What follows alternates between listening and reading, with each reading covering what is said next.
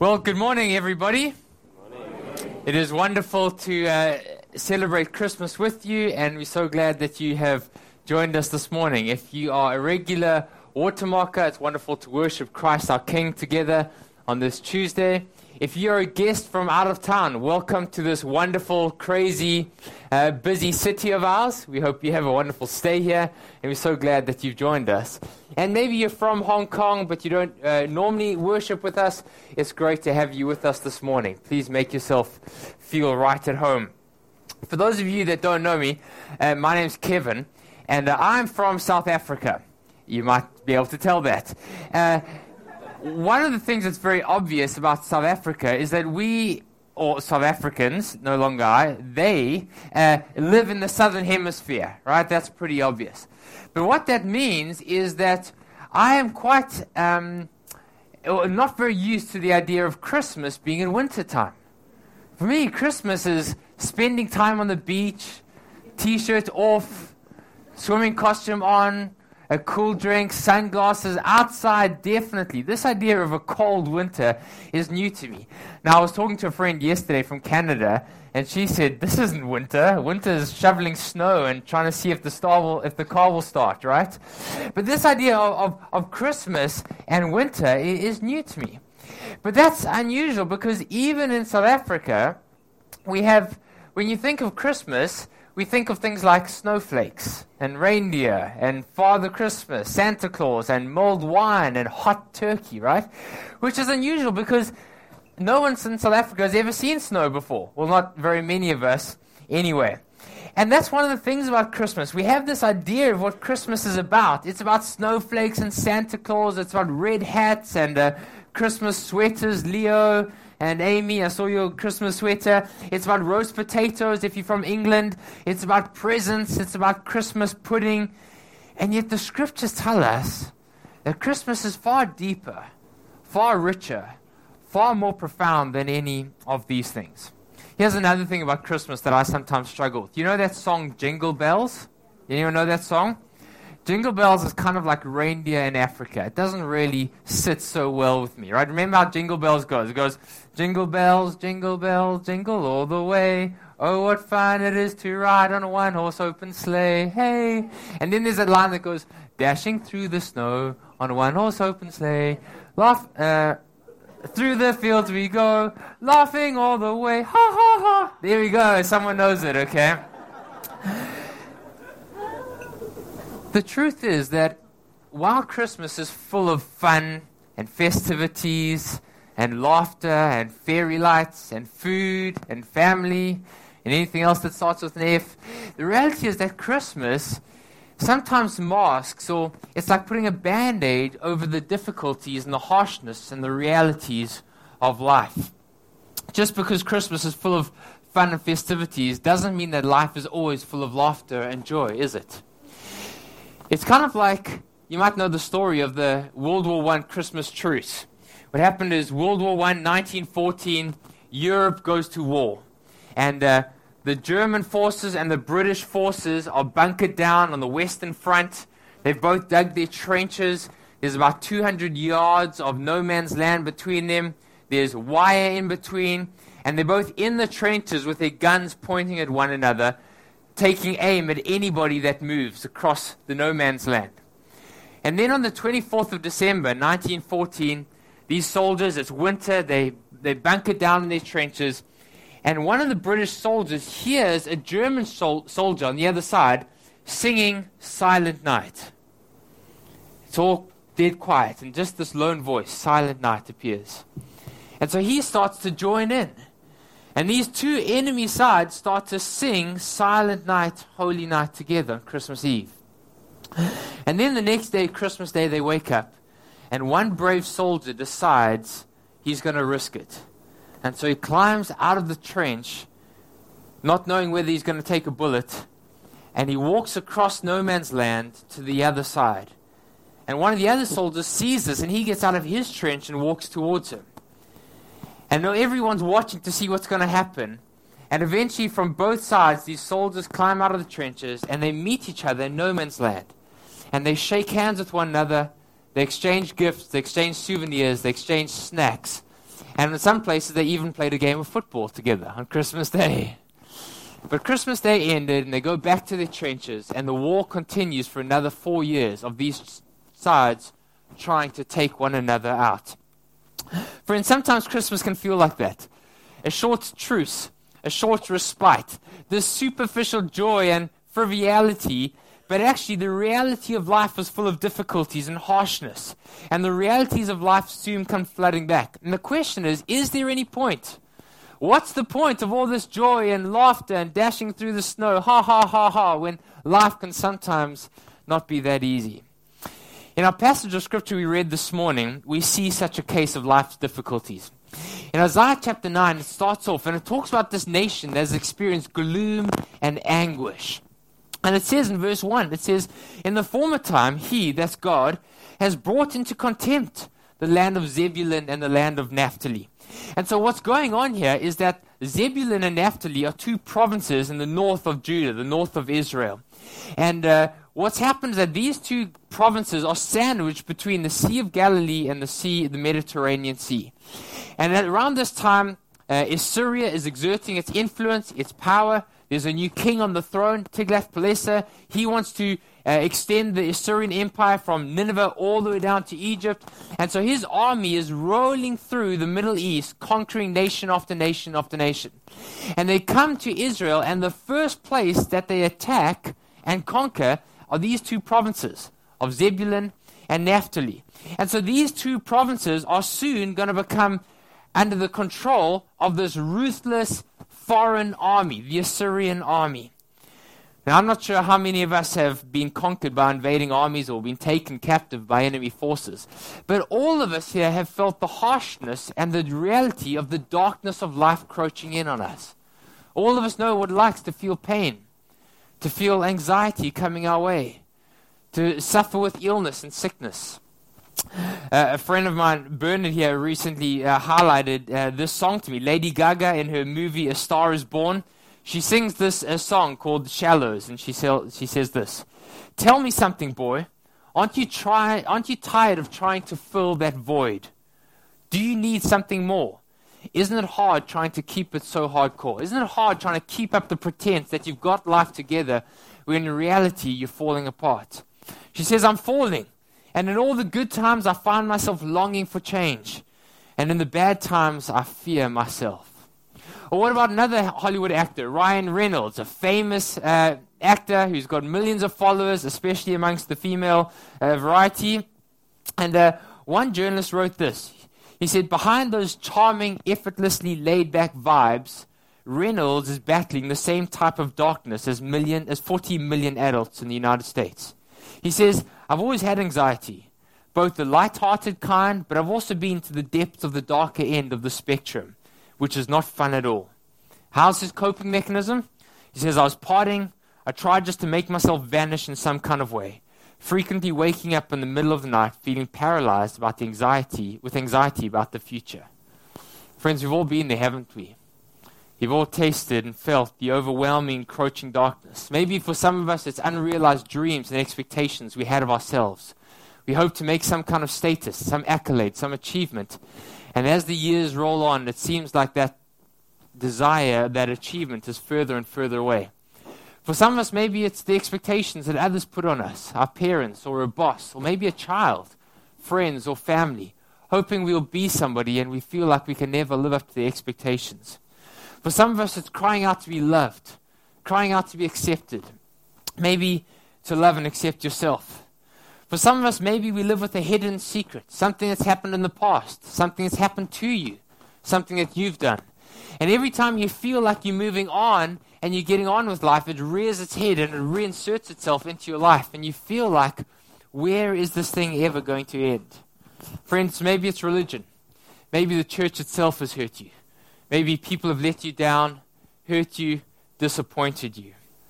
And this was the case for Israel. Assyria is at the gates. War is imminent. Dangers all around. Hopelessness abounds. And the future looks bleak. Now, when we go back and read Isaiah chapter 8, what we realize is that the Assyrian army, the darkness that they encountered, was actually just the consequence of a far deeper darkness that was in their hearts. There was something going wrong. Israel had been invited to trust God, and they said no thanks. They'd been invited to put their hope in the sovereign Lord, and they decided not to trust themselves. Israel had been invited to love God and to serve Him, and their hearts had been captured by another love. And so even though they were very religious and they did all the right things, they participated in the right actions, they went to church and they went to the temple, in their heart of hearts they were actually loving, serving, and trusting themselves. Friends, this is not just the story of ancient Israel 3,000 years ago. This is the story of humanity. This is the story of the world. This is the story of all of us, from Hong Kong to Vancouver, from South Africa to Mongolia, from Fiji Islands to the center of downtown London.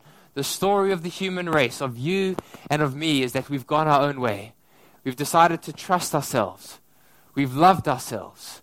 We've served ourselves rather than our God and our Maker. And the result is always anguish. It's crying out in confusion. Where is God? Where is some light? Where is the hope? Where is the peace? Where is the joy? And it's into this context that Isaiah gives this staggeringly wonderful good news. Because look at what he says.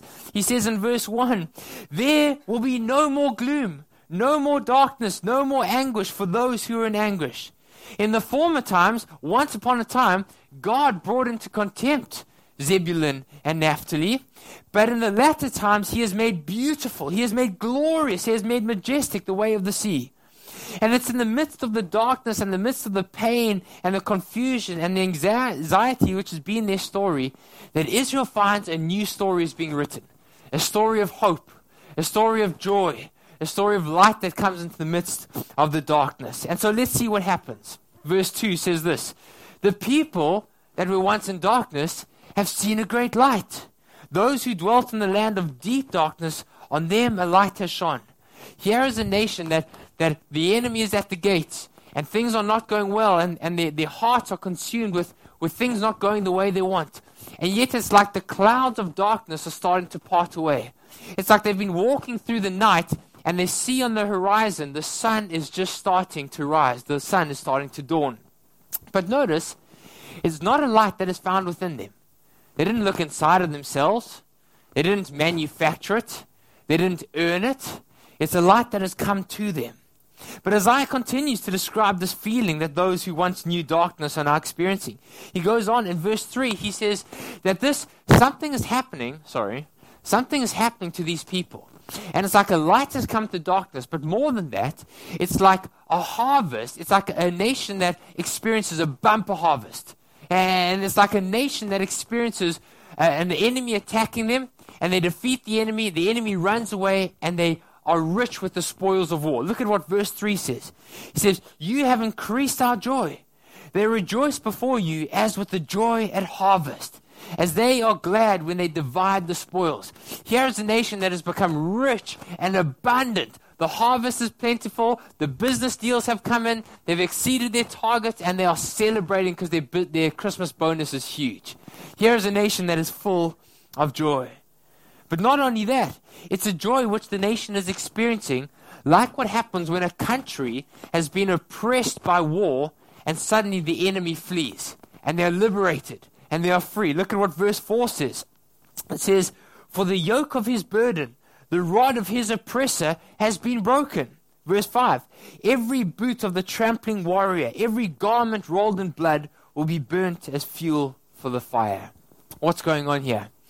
When I finished high school, well, let me say this. As a high schooler, I was a terrible student. Very good thing I didn't grow up in Hong Kong. I would have brought a lot of shame to my family. I was a very, very bad student. And so the day I finished high school, we had a plot of land in South Africa.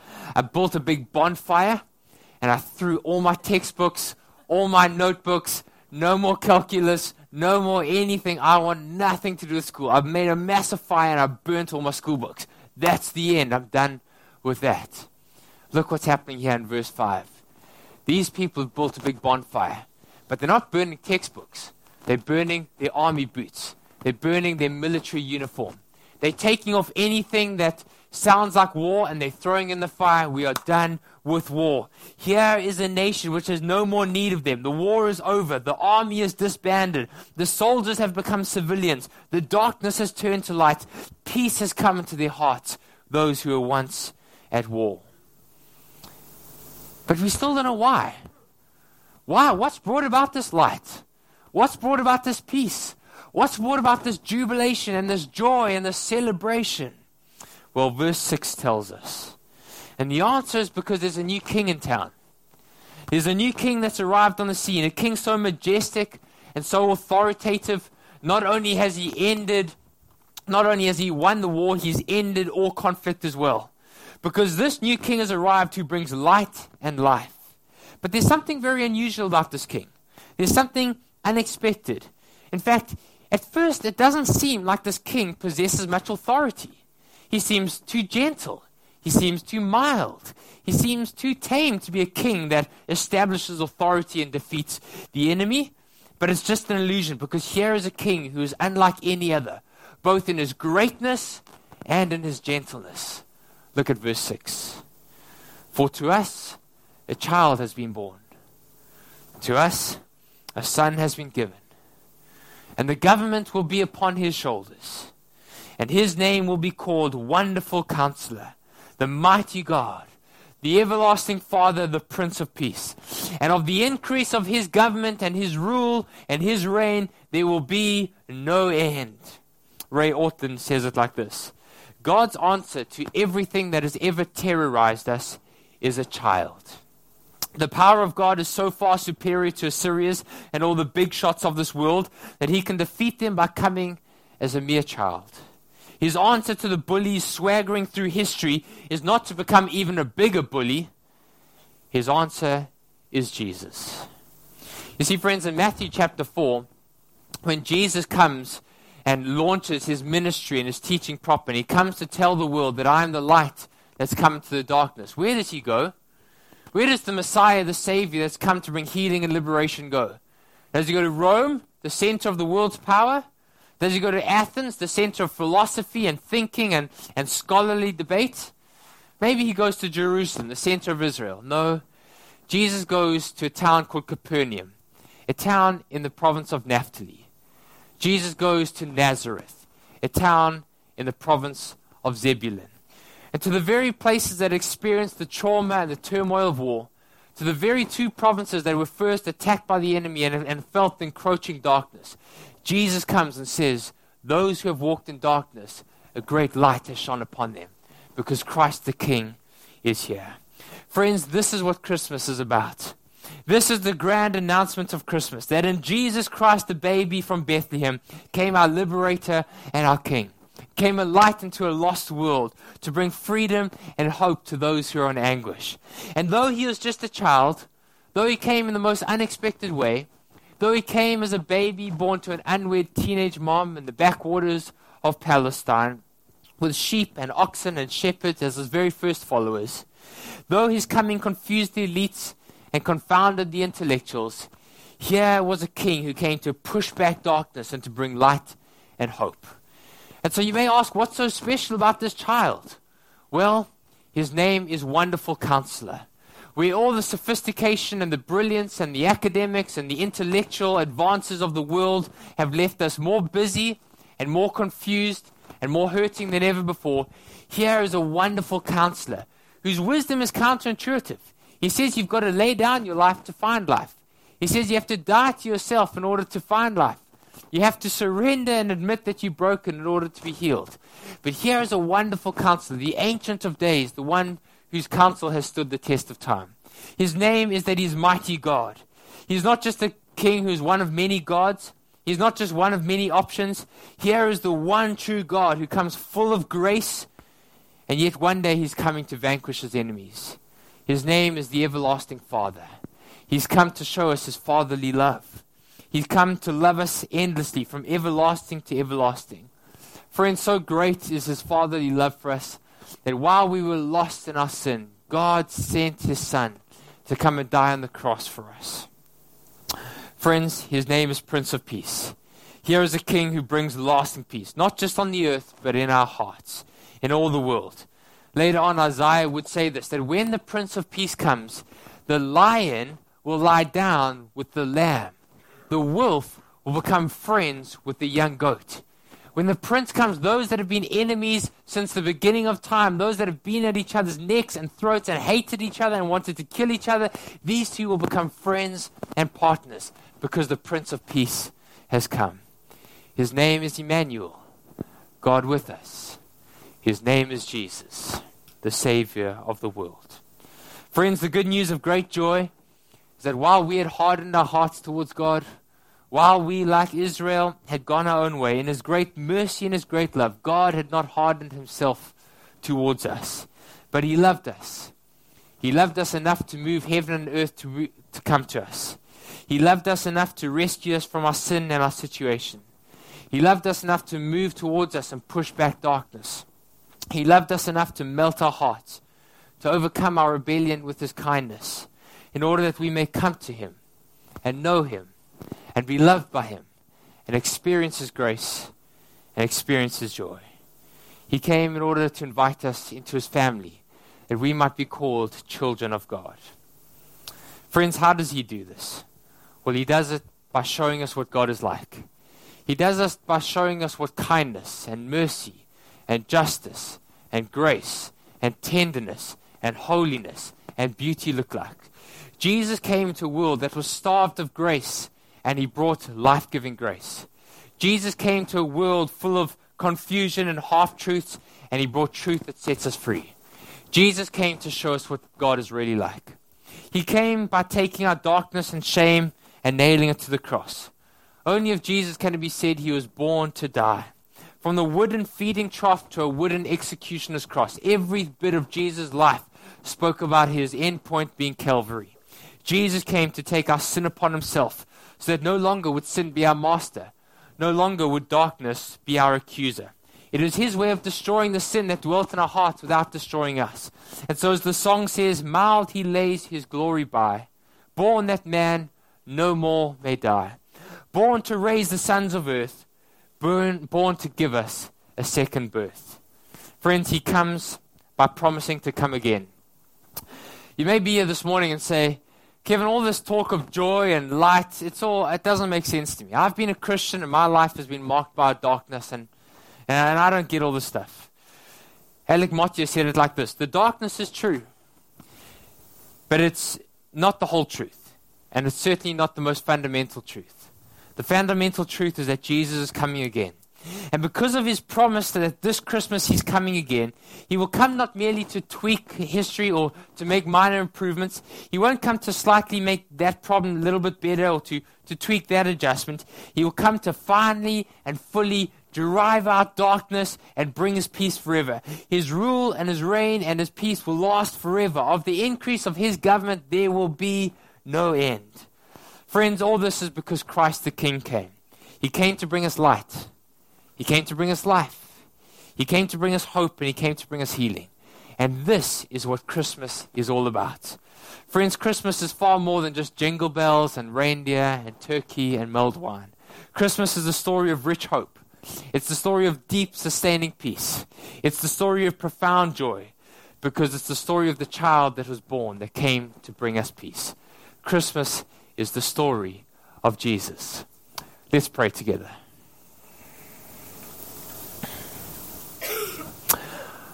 Oh Christ, our Savior, God, this morning as we remember Your birth, we celebrate the light that has come. Jesus, we acknowledge that our world is full of darkness. We acknowledge that there's pain. We acknowledge even our own hearts, Lord God, as sometimes we go our own way. Oh Christ, won't you come not just into our world, won't You come into our hearts? Won't You come, Savior, our King, and have Your rule and reign in our hearts? Jesus, come and have Your way. Lord, don't just come and bring peace to this world. Bring peace to our hearts, Lord God, we pray. Come and be our Lord and Savior. In Your name we pray. Amen. Amen.